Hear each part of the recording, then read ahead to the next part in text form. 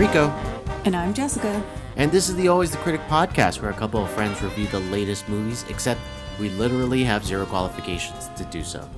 Now, today we are not going to be reviewing one movie. We're not going to be reviewing two movies. Not three, not four. I sound like LeBron right now. Not three, not four, but 5 movies. Woo. I'm now, ready. Jessica, we got to put some rules into place. So what are we going to do with each one of these movies? Okay, we can't just let this go willy-nilly. We have to put a time cap on it. So we got a 10-minute time cap to talk about each movie. So we're going to try and blast through it. I feel like spoilers are on the table for everything. So be aware that these movies have come out in the month of January or even before the month of January. So I think that it's pretty fair game. We're just going to give you our quick thoughts on everything and our ratings for everything. All right, and so with that said, spoilers abound. Let's get started with the first movie that we saw very early in the month. I can't believe we saw this movie, and that movie is Cats.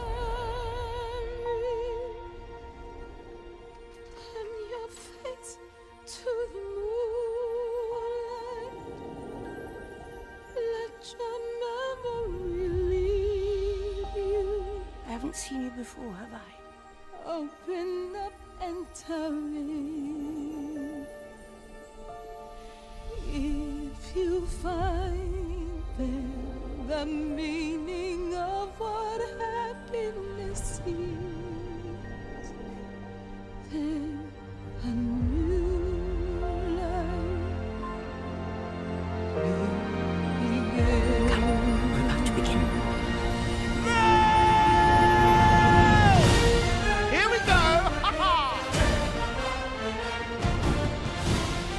And that was from the trailer from Cats. Okay, just in case you needed a quick description, a tribe of cats called the Jellicles must decide yearly which one will ascend to the Heaviside layer and come back to a new Jellicle life. What the hell is that? Anyway. Okay. Rotten Tomatoes score is 20%. Audience score is at 53%. People That's are pretty high. divided. That is high. high. I think it's really high. I have to read something that was on the critics' consensus on the Rotten Tomatoes site. This had me dying. Despite its formidable cast, this Cats adaptation is a clawful mistake that will leave most viewers begging to be put out of their misery. Oof. Yeah. Oh, good Lord. Now, box office wise, not good. Opening weekend, $6.6 million. Up to date right now, it's made only $27 million. This was released on December 20th. All right, let's go ahead and let's quickly talk about it. What were your thoughts about Cats? Okay, so I was willing to give it a fair shake. I showed up at the theater ready to roll. I had my food. I was ready to watch Cats. And then when the first cat came on screen, I remember just thinking, no, like, God, no. This is not okay. I was very disturbed. And I think I said it best in my Letterboxd review. Like, I'm pretty proud of this one. I said, what they did to Sir Ian McKellen and Dame Judi Dench was beyond comprehension. There were dancing cockroaches. Rebel Wilson unzips her cat skin. James Corden literally eats trash. And Idris Elba appears completely nude. I'm sure of it. Jennifer Hudson's lovely memory song was ruined by her perpetually pained facial expression and nose-dripping tears. Why the nose tears? Why is the nose tears? I don't get Why it. is this high art, high cinema? Okay, Taylor Swift can't sing Broadway. No. Unfortunately. She's grand, but keep her off the Broadway stage.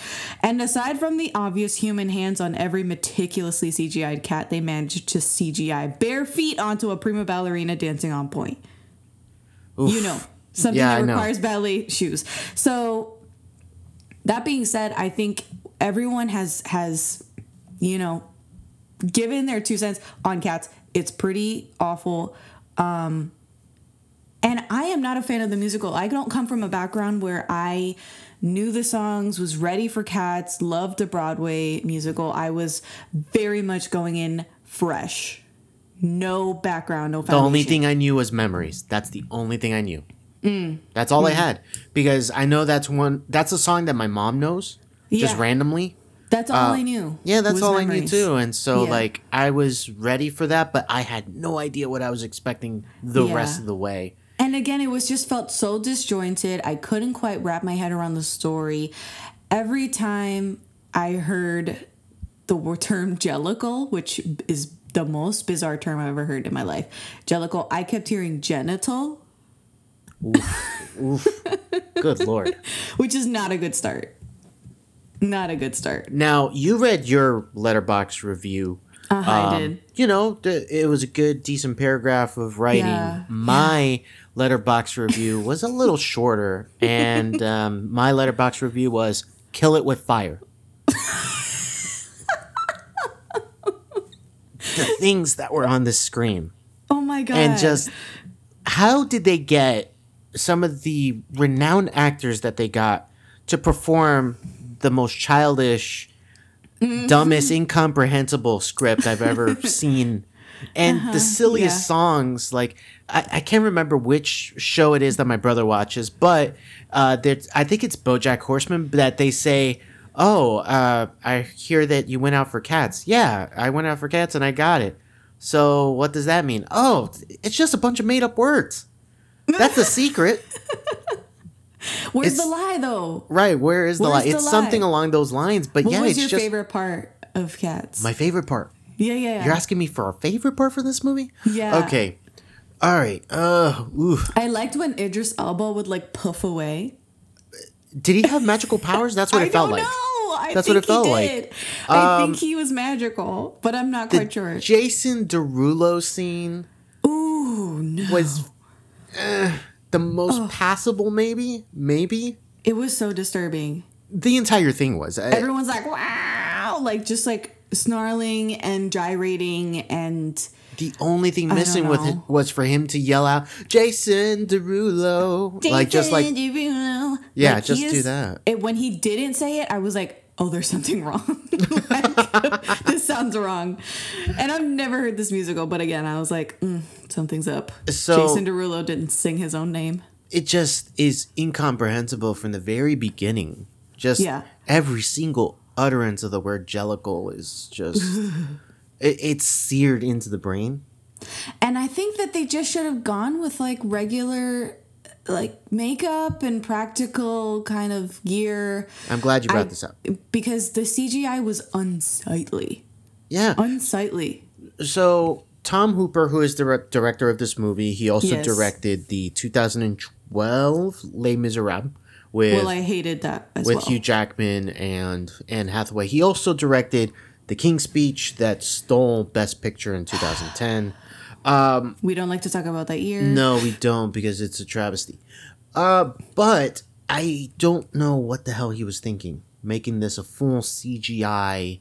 Like, I remember when the first trailer came out, Yeah. and people were just like, "Oh my god, nightmare Rioting in the fuel!" streets. Yeah, no, it was mayhem. It was, and like people couldn't figure out the anatomy of all these like cats. Like, is the tail Yeah. supposed to be coming out of the ass, or supposed to be above the ass? Yeah. And then People, like women had like no breasts, men had no packages. It was like everyone was basically just like gone, like all the human-esque all the things that, human like, aspects, but it was make this them seem weird valley, normal. uncanny valley, because the faces are are realistic enough Yeah. that it's just And again, unseemly. everyone had human hands and then Yes. like cat Why is that a thing? tails, and the ears were just on them, and some cats had fur coats. Why? So who are the fur coats of? Are they other cats? I don't know. Like, are they like out here like cannibalizing and like wearing? I don't know. Okay. Is there any redeeming quality of this movie at all? I think the I'm easy trying to answer think is of one. no, because Well, I'm of the trying to fact. give it something. I think it was bold. Okay, that's a nice word. It was bold and it was imaginative, and I think that people were upset about like simple things like the logistics of why are they so small in certain scenes and so big in other scenes. Like the closing shot of them in Trafalgar Square with the big lions, I was like, They're ginormous. The cats are giant. Yeah, because they're those more than human lions size. Are huge. Yeah. Yeah, they're more than human sized at that point. Because a human looks tiny on or next to the lions in Trafalgar Square, and then these cats are freaking like all up in there. It just didn't, like, the proportions were off in certain areas. Now, this movie does center around one specific girl. Right. But this girl has almost no lines in this movie. Correct. She is just like being carried around throughout the entire movie, being pulled in this direction, that direction by all these different characters. But it doesn't make any sense. Like, it doesn't finally... They like drop her off, and then she's, I guess, the audience standing because they explain to her what a Jellicle cat is, and I'm like, what's a Jellicle? Like, the song ended, and I'm like, I still don't know what a Jellicle cat is. And a Jellicle cat, and like, it just doesn't make any sense. It's yeah. They don't do a good job of introducing an audience who is not aware of the musical Cats. So, okay, really quick, because I know we're running out of time here. Let's give our scores for this movie out of 5. What was your final score? 1.5 was my score. 1.5. Jesus. I would never like wish this on my worst enemy. Like, this is... No. I'd have to... again, we watched it sober as well. And that made it probably worse. The entire front row of our theater was in on the joke. There was like laughter in parts that you weren't supposed to laugh at. And everyone was generally just like shocked at what was on screen. Yeah, I gave it a 1.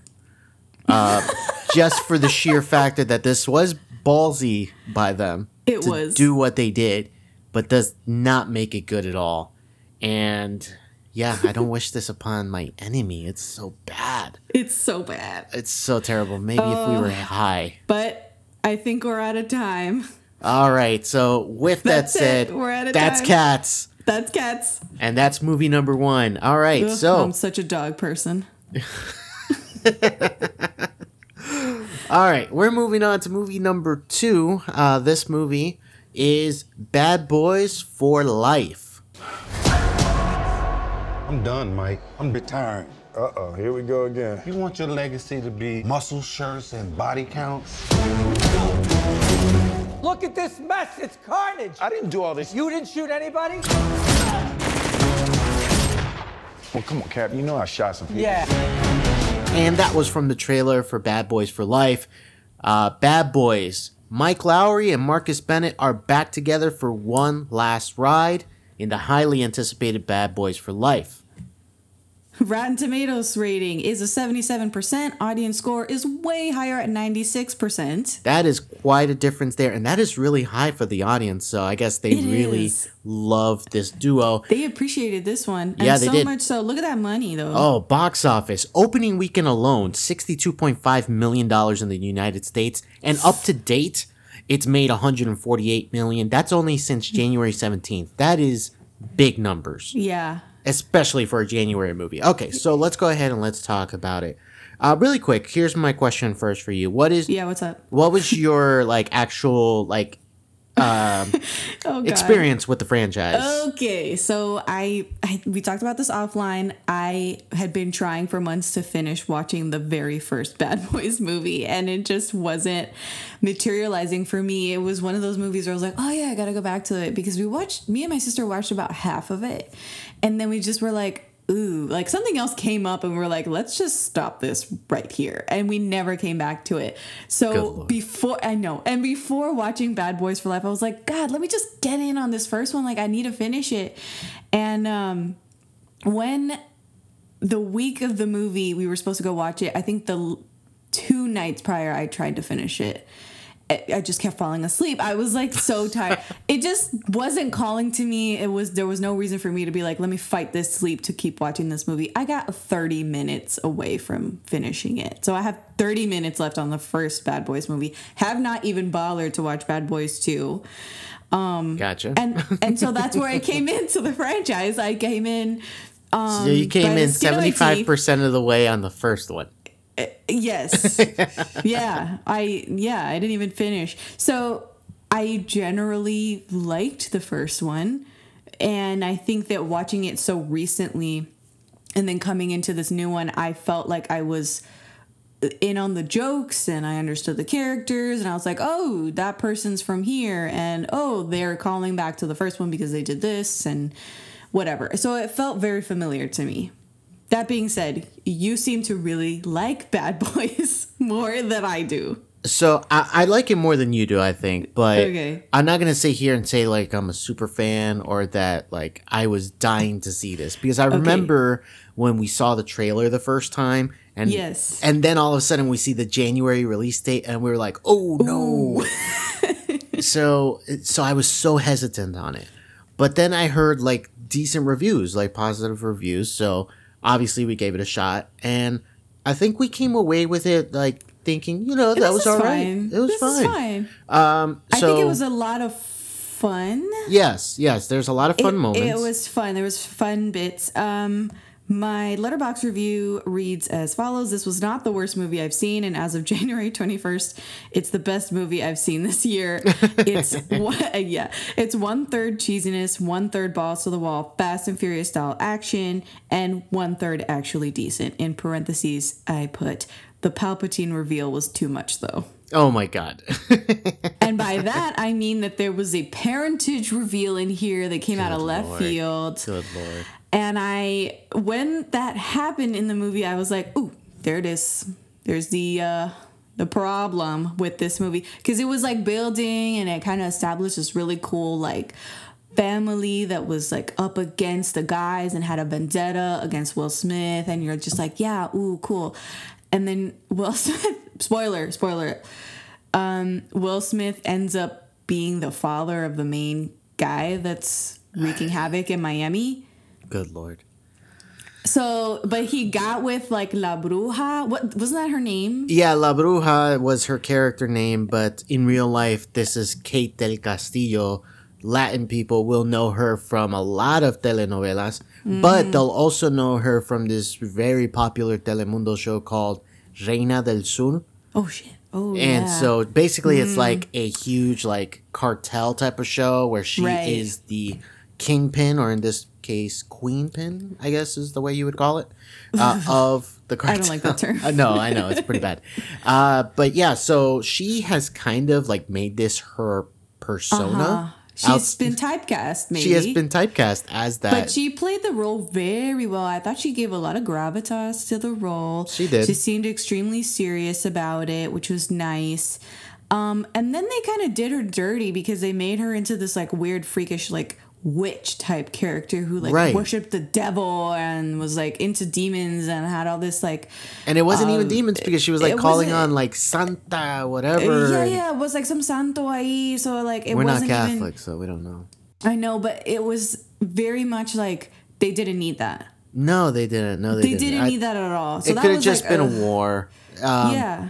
That general premise of Mike's past comes back to haunt him type of thing.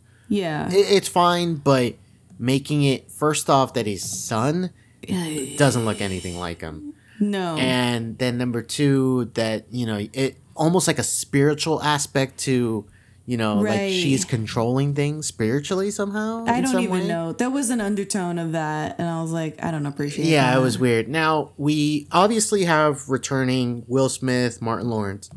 Did you find Martin Lawrence or Will Smith funny or charismatic as they usually are? I mean, I mean, it's as par for the course. I get it's them, it's them. It's not like they're acting. They're being They're themselves. just being themselves. They're pulling a Costner here. They're just being themselves, which is probably just as charismatic as their characters, I guess. Right. Now, That's of their course, comedy, like this back cool and forth cop. bickering. not even bad cop. It's just like a cool cop and not so cool cop. Right. The You one know. who will go into a The building, married guns man firing. versus the bachelor, the Right. action star versus like the computer dude, like, and he's not even a computer dude. He's not even a It's computer just dude. to He's just a juxtaposing reluctant them. hero. Yeah. The reluctant hero. Now, we have some young people who joined the cast of this movie. That's right. We have We have Charles Melton, who was in a movie that we did not like from last year, which was The Sun Is Also a Star. We had Vanessa Hudgens. What do you know? What do you know? Vanessa Hudgens. And Alexander Ludwig as Dorn. He was in Kato from the Hunger Games. Yes, Kato from the Hunger Games. Who was the big buff guy, but he was the computer dude. I loved that. That was really good. Yeah, that was That good. was really good. I quite enjoyed like their dynamic in this addition of the three young people, and even the main Latina who was in charge of that Her group. name was Rita, which I kept turning to, and I was like, "Is she in Bad Boys too?" Like, No, I don't know. not at all, And man. you were like, "No, she's a brand new character," and they're retconning basically an entire relationship with Will Smith's character. right? This all happened off screen, in happened between. off-screen. Yeah. So, like, what happened to him and Gabrielle Union is the question. So, because she's in part two. Union was in two. Oh. Yeah, and they have.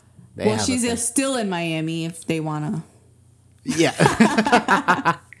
So Anyway, I think that those were positives there. Yes, like, I some think positives. that the movie kind of lost its footing with the whole Palpatine reveal, to be honest. Yeah, it's pretty bad. And if you don't understand what we're saying by Palpatine reveal, The Rise of Skywalker. And you could go Yeah. back and listen to that episode if you subscribe to our show. Go back and check us out, and you'll hear our thoughts. Not necessarily just because she happened to miss No, that episode. I But was out of town. But Now- going back to Bad Boys for Life, Yes. I think that the movie very clearly sets up another movie behind it. So it really is like going to continue Fast and Furious style. pretty much. They regretted calling it Bad Boys for Life, right? Oh, no, I'm sure. For sure. I'm sure, because then the next movie doesn't have like what's the title? What's for the fourth title? Movie? Exactly. Yeah. They missed out a great opportunity, but they botched it completely. Now, this movie's in Miami. I think Yeah. that you weren't 100% sure that this was going to be in Miami when you first started, Yeah. because I remember you were like, wait, is that Miami? Yeah, because it started putting a bunch of glory shots of Miami. And Right. And so I was just like, yeah, but then I realized, oh, you hadn't watched the series. It's always in Miami. No. So, Yeah. But Miami was fun. A lot of the directing style felt like Michael Bay, but it was not Michael It Bay. wasn't, but Michael Bay made a cameo. I know. That's the last thing we gotta say because we're out of time. And we're out of time. Final score, really fast. Oh, my score is a 3 out of 5. My score was also a 3 out of 5. So far, the best movie that I've seen this year. Oof. Okay, so now we are moving on to our next movie, and that next movie is Weathering with You. あの夏の日、あの空の上で私たちは世界の形を決定的に変えてしまったんだ。重力下で無理につく千年に一度の今日。俺帰りたくないんだ。君、家出少年でしょ。少年、仕事探してんだろ？空は海よりもずっと深い未知の世界なんだって。 And that was from the trailer for Weathering with You. A high school boy who has run away to Tokyo befriends a girl who appears to be able to manipulate the weather. Rotten Tomatoes score is obnoxiously high, 90%. Audience score is near perfect, 97%. What the hell? I know. I know. So the box office is a little light here in the United States. $1.8 million US opening. I'm sorry, but is that worldwide number correct? Oh, yes, it is. As of today. $186 million worldwide. This is a Japanese language anime movie, Fair. which, again, the US release was just January 17th, and it's made a little bit of money here, but really, it's kind of dominating worldwide. It Yeah. made back a lot of money. Because this is from the same Internationally. creators as Your Name, which was the critically acclaimed movie from 2016. Correct. Yes. So the director of Your Name is the same director as Weathering with You, Makoto Shinkai. Okay. Yeah. Now, And this he is, wrote and directed both. Yeah, of them. he wrote and directed yeah. both. Now, this is from G Kids. Right. So I looked up G Kids. This studio produces a handful of original films, and usually they kind of go for awards when they do. And then they also distribute a ton of movies, including Studio Ghibli movies internationally. Actually, in North America. So they're the distributor for North America, which is a huge deal. And that's why the studio is basically known for doing a lot of anime. Interestingly enough, there are some cameos in Weathering with You, which kind of threw me for a loop. We went to go see this with Miguel as well, who's a friend of the show. And he and I were kind of like confused because we were the ones that had seen Your Name before, which we love. And there were Mitsuha and Taki from Your Name had lengthy cameos as well in Weathering with You. And we were like so confused. The crowd was very much into it and they were like, oh my God. And I think it's a very confusing universe that Shinkai is like setting up here. I don't understand. Like, why would he do that? I think it's kind of like, I don't know if he's patting himself on the back or trying to like do it for the fans. It just didn't, those cameos were kind of like out of place. So I can't speak too much about Your Name because of the fact that I haven't seen it. Yeah. I haven't seen it. Anime has not really been a genre that appeals to me. Okay. Usually the animation style kind of throws me off, or just I'm not a big fan of. Okay, well, what's for the positives for Weathering with You? I think that the animation style is gorgeous. It's beautiful, okay. And I really liked I think they did, for lack of a better word, they did a really good job portraying the weather. The rain was gorgeous. The sun and the sky was really well done. And there were some visuals their visuals were really on point. And I think that's something that people are drawn to for the medium because it's such a unique style. Yeah. I think that my issues with Weathering with You, and I'm going to call them issues, is more having to do with plot and logistics and a lot of like loose ends and like why kind of issues that I have with it. Things that they don't return back to. No, I wrote it up kind of nicely in my Letterboxd review. I keep like leaning on it because some of these we saw these a few weeks ago. So I said for Weathering with You, sadly disappointing. Felt like it was pulling from so many other movies. And I list them: Atlantis, The Lost Empire, The Biblical Noah's Ark Story, Men in Black 2, The Shape of Water. Pacing was weird and loads of loose ends. Why did he run away from home? Was he abused? If there was a summer girl, where was the rain girl? Why the gun subplot? Why the dark terrorist warning scattered throughout, ultimately too disjointed to be satisfying?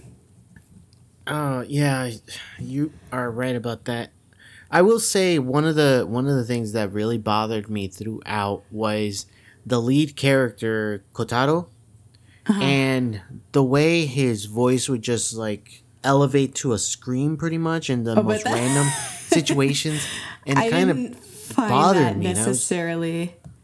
I think that's usual.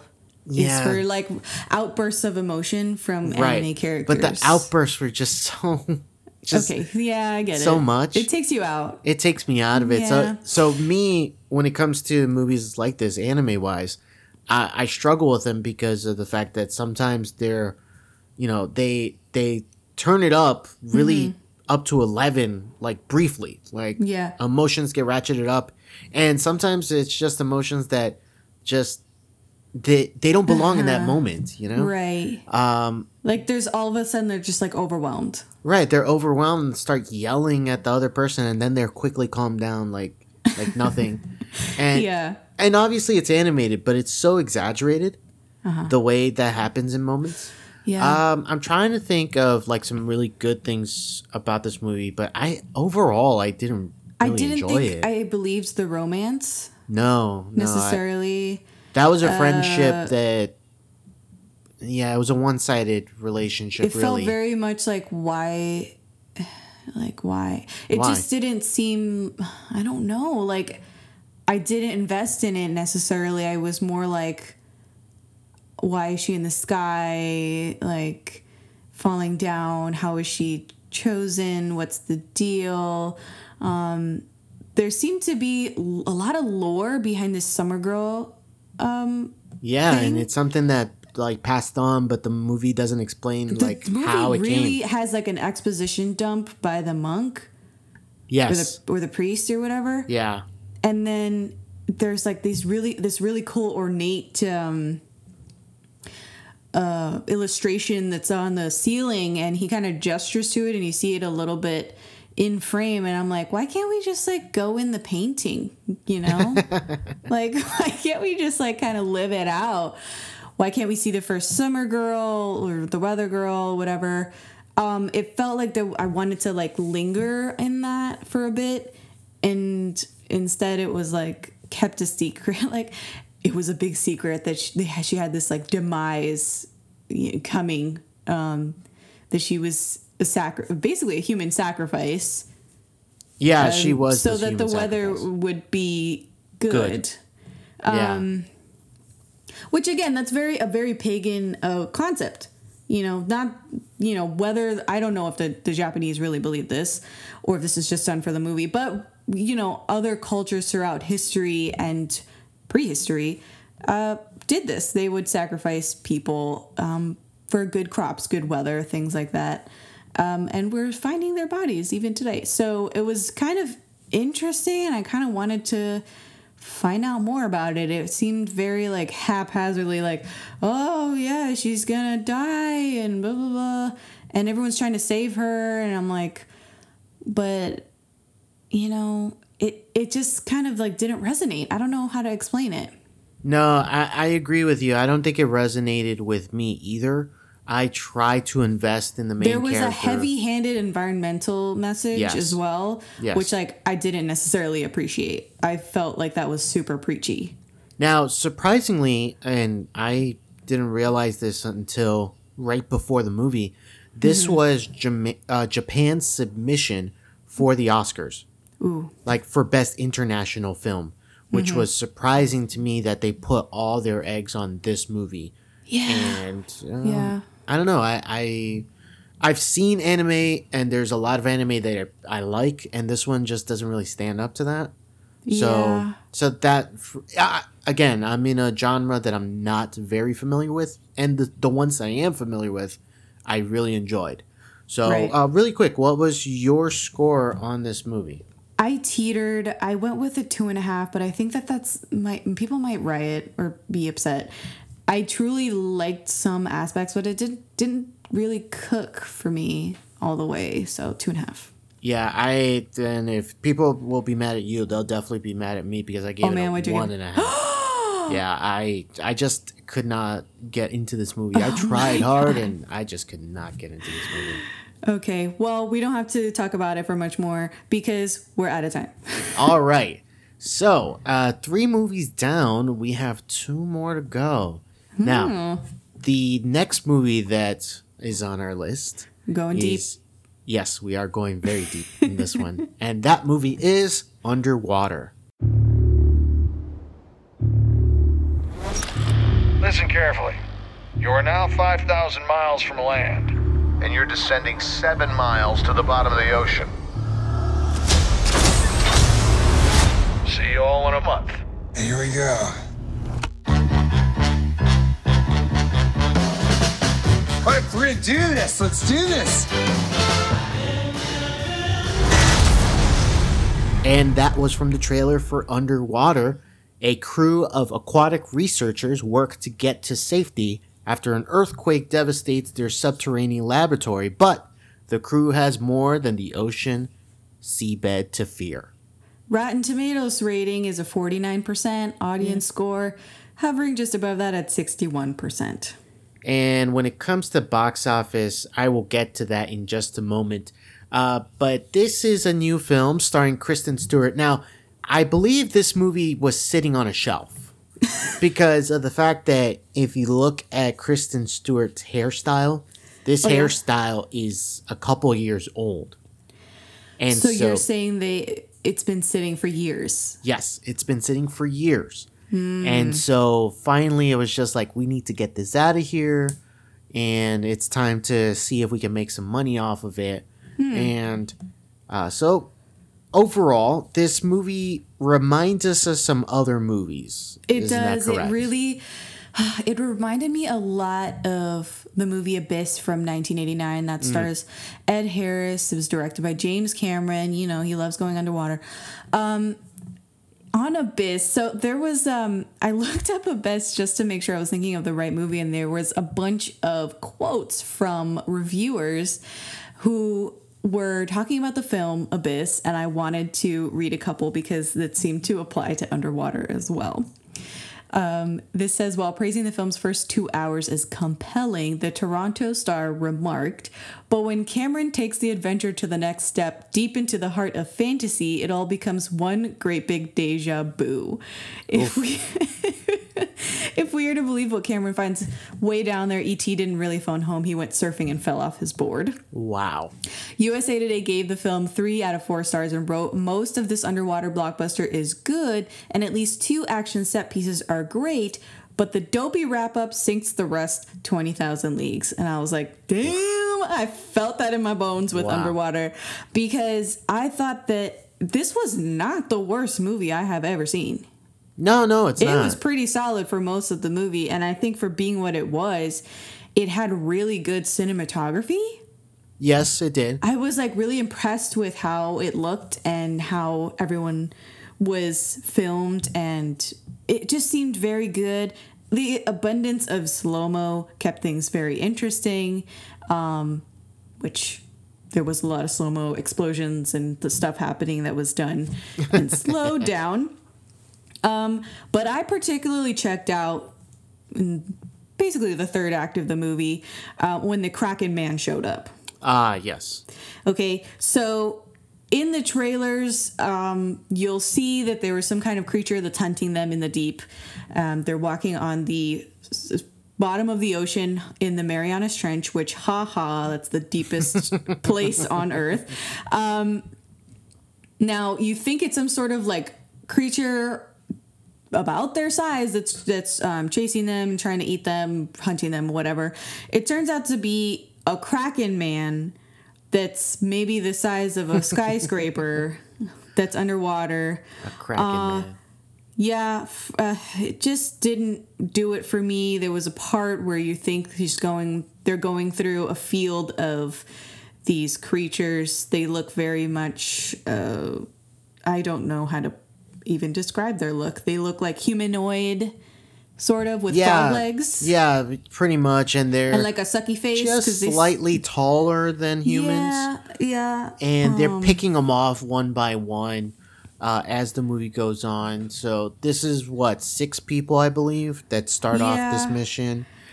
Kristen Stewart, Vincent Cassel, T.J. Miller. Yep. Mm-hmm. Who hasn't made an appearance in a movie since Deadpool 2. Anyway, so there's like a crew here. Obviously, they're survivors of the initial quake, what they think is a quake.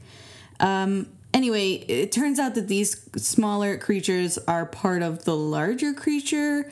Are parasites on the Kraken Man? I think they were the children of the Kraken Man. We don't get answers to that. Totally unsure of exactly what they are, but basically, this Godzilla-like creature is underwater, and the Kraken Man just didn't do it for me. No, that kind of took me out as well, because it was just that last thing of, if you basically play a video game, it's kind of like one of those like, oh, here we go. And it's this giant monster that you have to defeat type of thing. I had a lot of other like small issues that I was willing to overlook. There's a section of their ship or base or whatever on the bottom of the trench, and it starts to implode and it takes its sweet ass time imploding. And I was like, there's enough time for people to like run. There's like an actual Titanic moment where the bay doors are gonna, shut so that they can save the rest of the base from imploding as well and keep the water out. And they had to shut it on people. And I was like, okay, the pressure in this deep water. There would be no like, oh, I have to run to safety. Like once the structure is compromised, it would just implode extremely fast, like so fast. So to me, I was like, okay, no. But later on, somebody implodes in their suit after their little helmet gets cracked, like for a second, and they implode right away, which was like super devastating and like extremely gross to see. But I was like, there it is. That's how fast the entire section of the base should have imploded once it was compromised. So things like that really just, it's like a little itch that I'm like, ooh. What other things? We should probably hit on the fact that this movie, you could tell, was supposed to be rated R.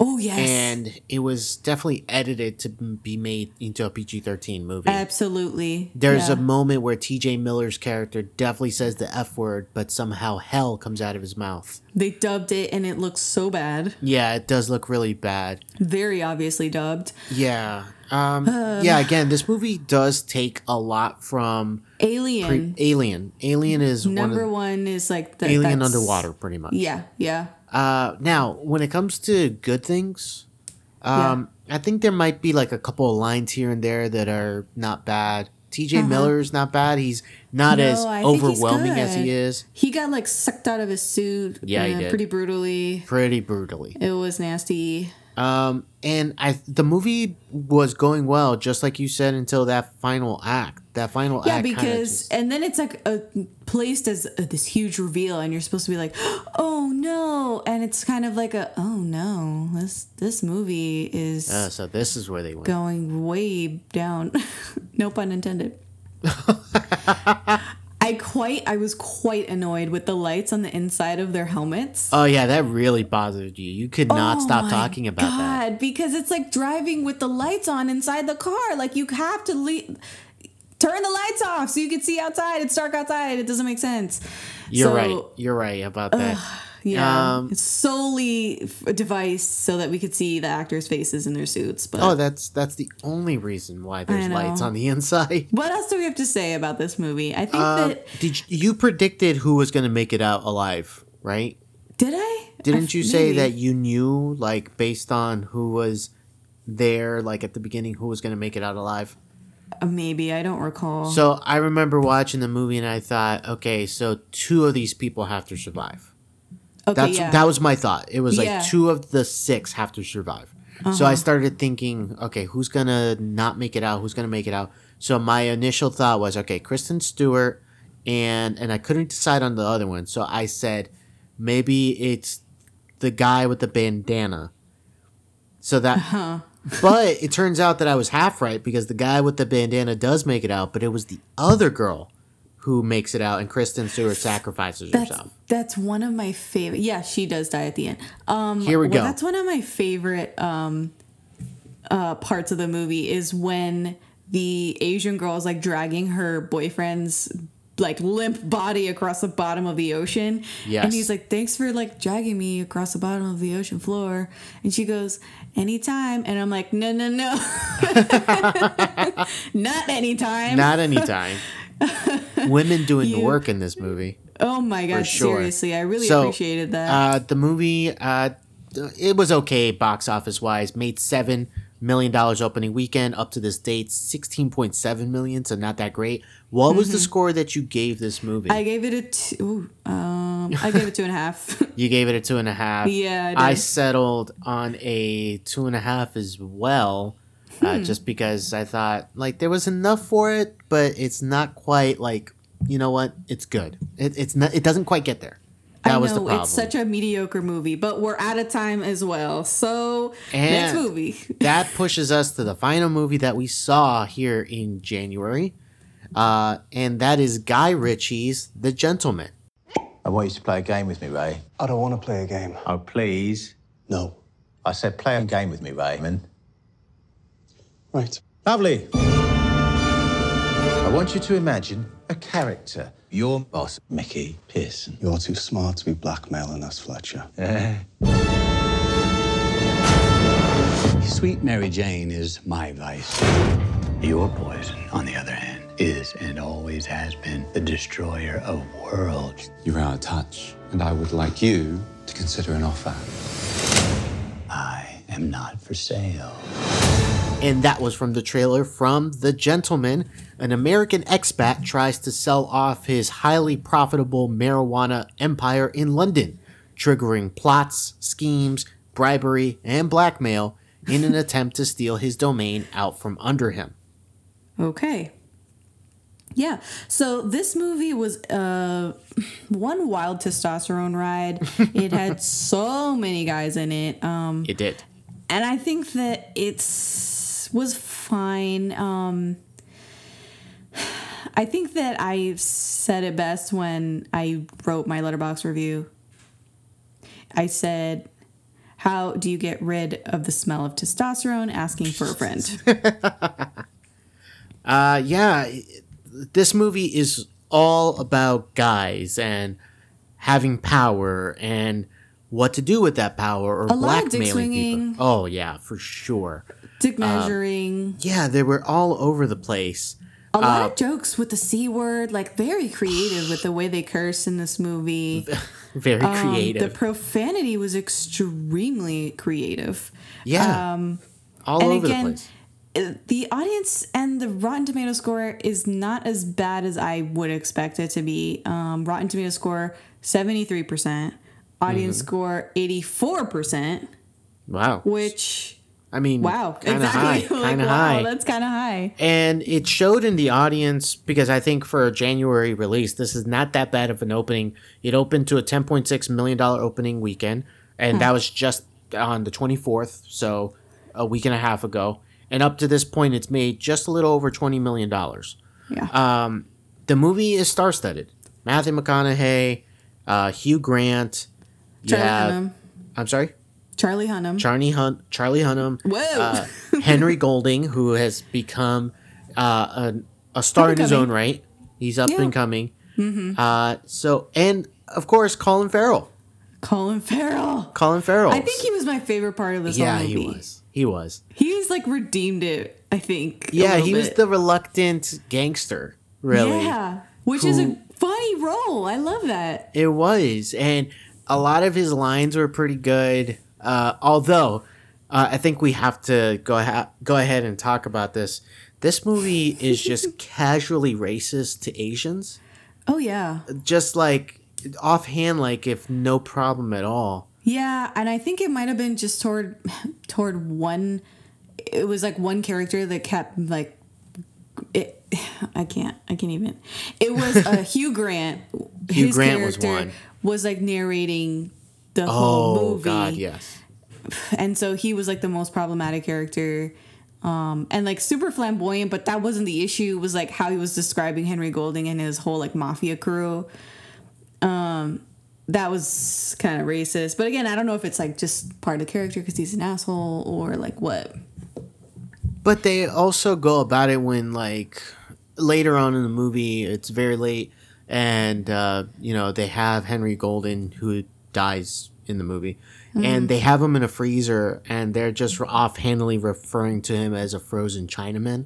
Yeah. It's like, Or the whole joke about one of the characters' names being... That was in the trailer as well. That was in the trailer as well. Yeah. When it happened in the trailer, I was like, are we sure about this? Guys, like... Yeah. And I don't know if you really want to go that route. Yeah, I know. So, are you big on Guy Ritchie movies? Okay, I think we discussed this during Aladdin a little bit. Yeah. I am pretty lukewarm on Guy Ritchie movies.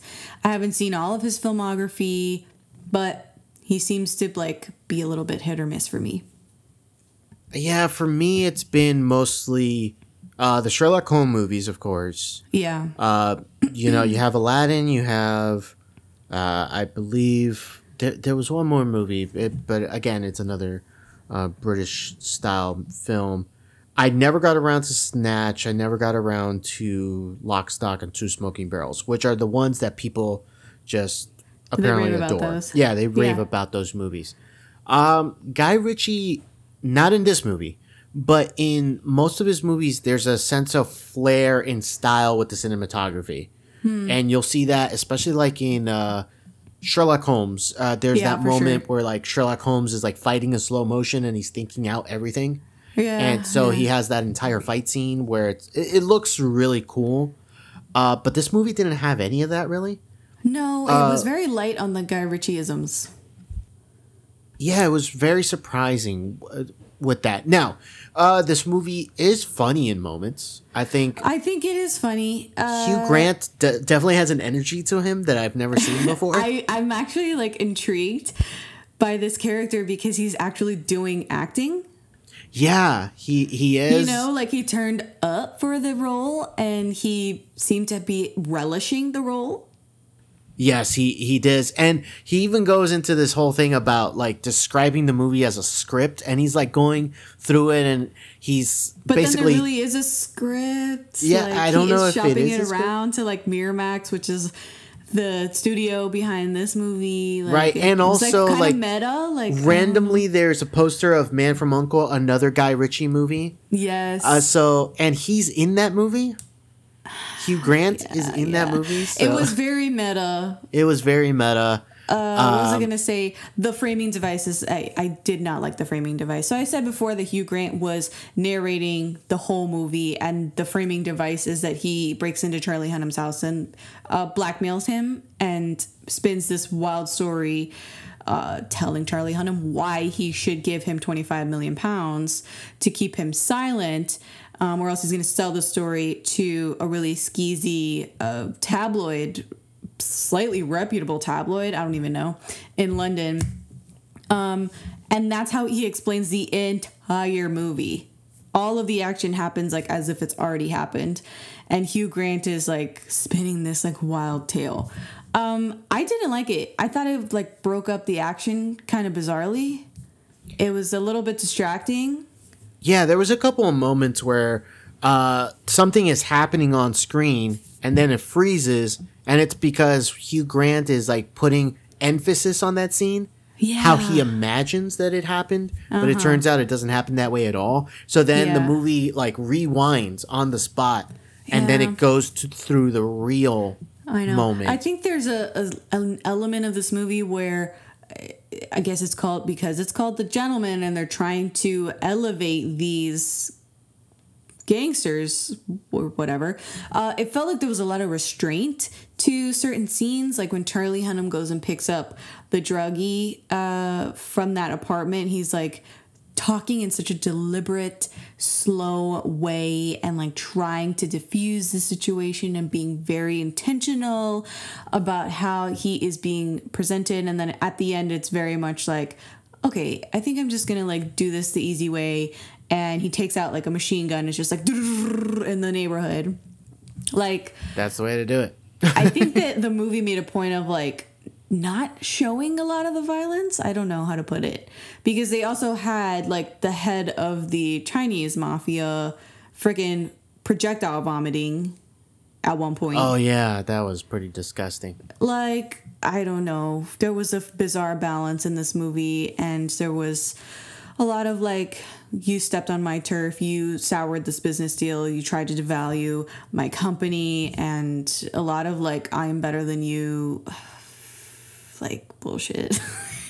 That is a very good word for it. I think that last thing I will say before I hand it over to you, the baffling mindset that Matthew McConaughey's character has, that his marijuana empire is more noble and clean than hard drugs like heroin, because his product doesn't ruin lives. Like, get over yourself. Oh, that's great. Yeah, okay. That is hilarious. I think that a lot of the good moments just stem from Hugh Grant being funny in most moments, not all. Charlie Hunnam being like that stoic figure. The But consigliere. overall, Colin Farrell is the one to take away from this movie. Exactly. He is the best. He's the funniest. I think he delivers great jokes. I think his introduction in the deli scene where he's fantastic. fighting these 4 kids and just like, come on, if you're really going to do it, just come and do it. Like, and he's like egging them on. So overall, what did you give the score to The Gentleman? I gave it 2 stars. You gave it a 2-star? Yeah, mostly because I really liked the portrayal of the wife. Ah, gotcha. Yeah. By Michelle Dockery.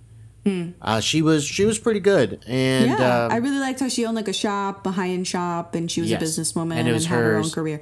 For me, he was madly in love with her. Yeah, I gave it a 2.5. So just right there. Okay, well, that's it. That is We're it. out of time. We are out of time, guys. We said it and we did it. We marathoned it. Yeah, we marathoned it. That is 5 different movies, all in under an hour. Wow. We did it. Wow. I know. Now, really quick to give you an update of what's coming up. This week, we have the Birds of Prey, the Emancipation of the Fantabulous. Get it right. Harley Quinn. That will be this weekend. Also, this weekend is the Oscars. So we will see who wins Best Picture. Although, like I mentioned before, I do not give 2 shits. I know about you the don't Oscars. care. I know you don't care. But it's almost locked up. But what a surprise it would be if Parasite wins Best Picture. That would be great. Oh my god! It would be great. Yeah. Not that it would be I like hate. Castro died. I'd It's be not out there that- with my little oh my pot God. and pan. We're gonna go to La Carreta on 8th Street. Yes. My Miami people know what that means. But it looks like 1917 is gonna be the winner, and not that I hate that movie. Like, it's a good movie. It's fine, but like, get over it. It just feels so like There's so many boilerplate. other... Like, here we go. Here's the movie of the year. Yeah. A movie that is safe and It's like the King's Speech all over again. oh, don't get me started. And so for the next couple weeks, we will be coming with brand new movie reviews every single week. Now, if this is your first time listening, go ahead and subscribe on your favorite podcast app. We're on Apple Podcasts, Spotify, Google Podcasts, and many more. And if you give us... I misread that. Let me... Wait a minute. If you like us, go ahead and give us a review on Apple Podcasts, because that does go a long way for us in terms of what is happening with the show. We love hearing from you guys, so don't forget to check us out on social media to stay up to date on our latest episodes and reviews. You can talk to us, message us, give us a GIF on Twitter, Instagram, and Facebook at Always Critic Pod. Well, that has been our show. I'm Rico. And I'm Jessica, and this has been the Always the Critic podcast.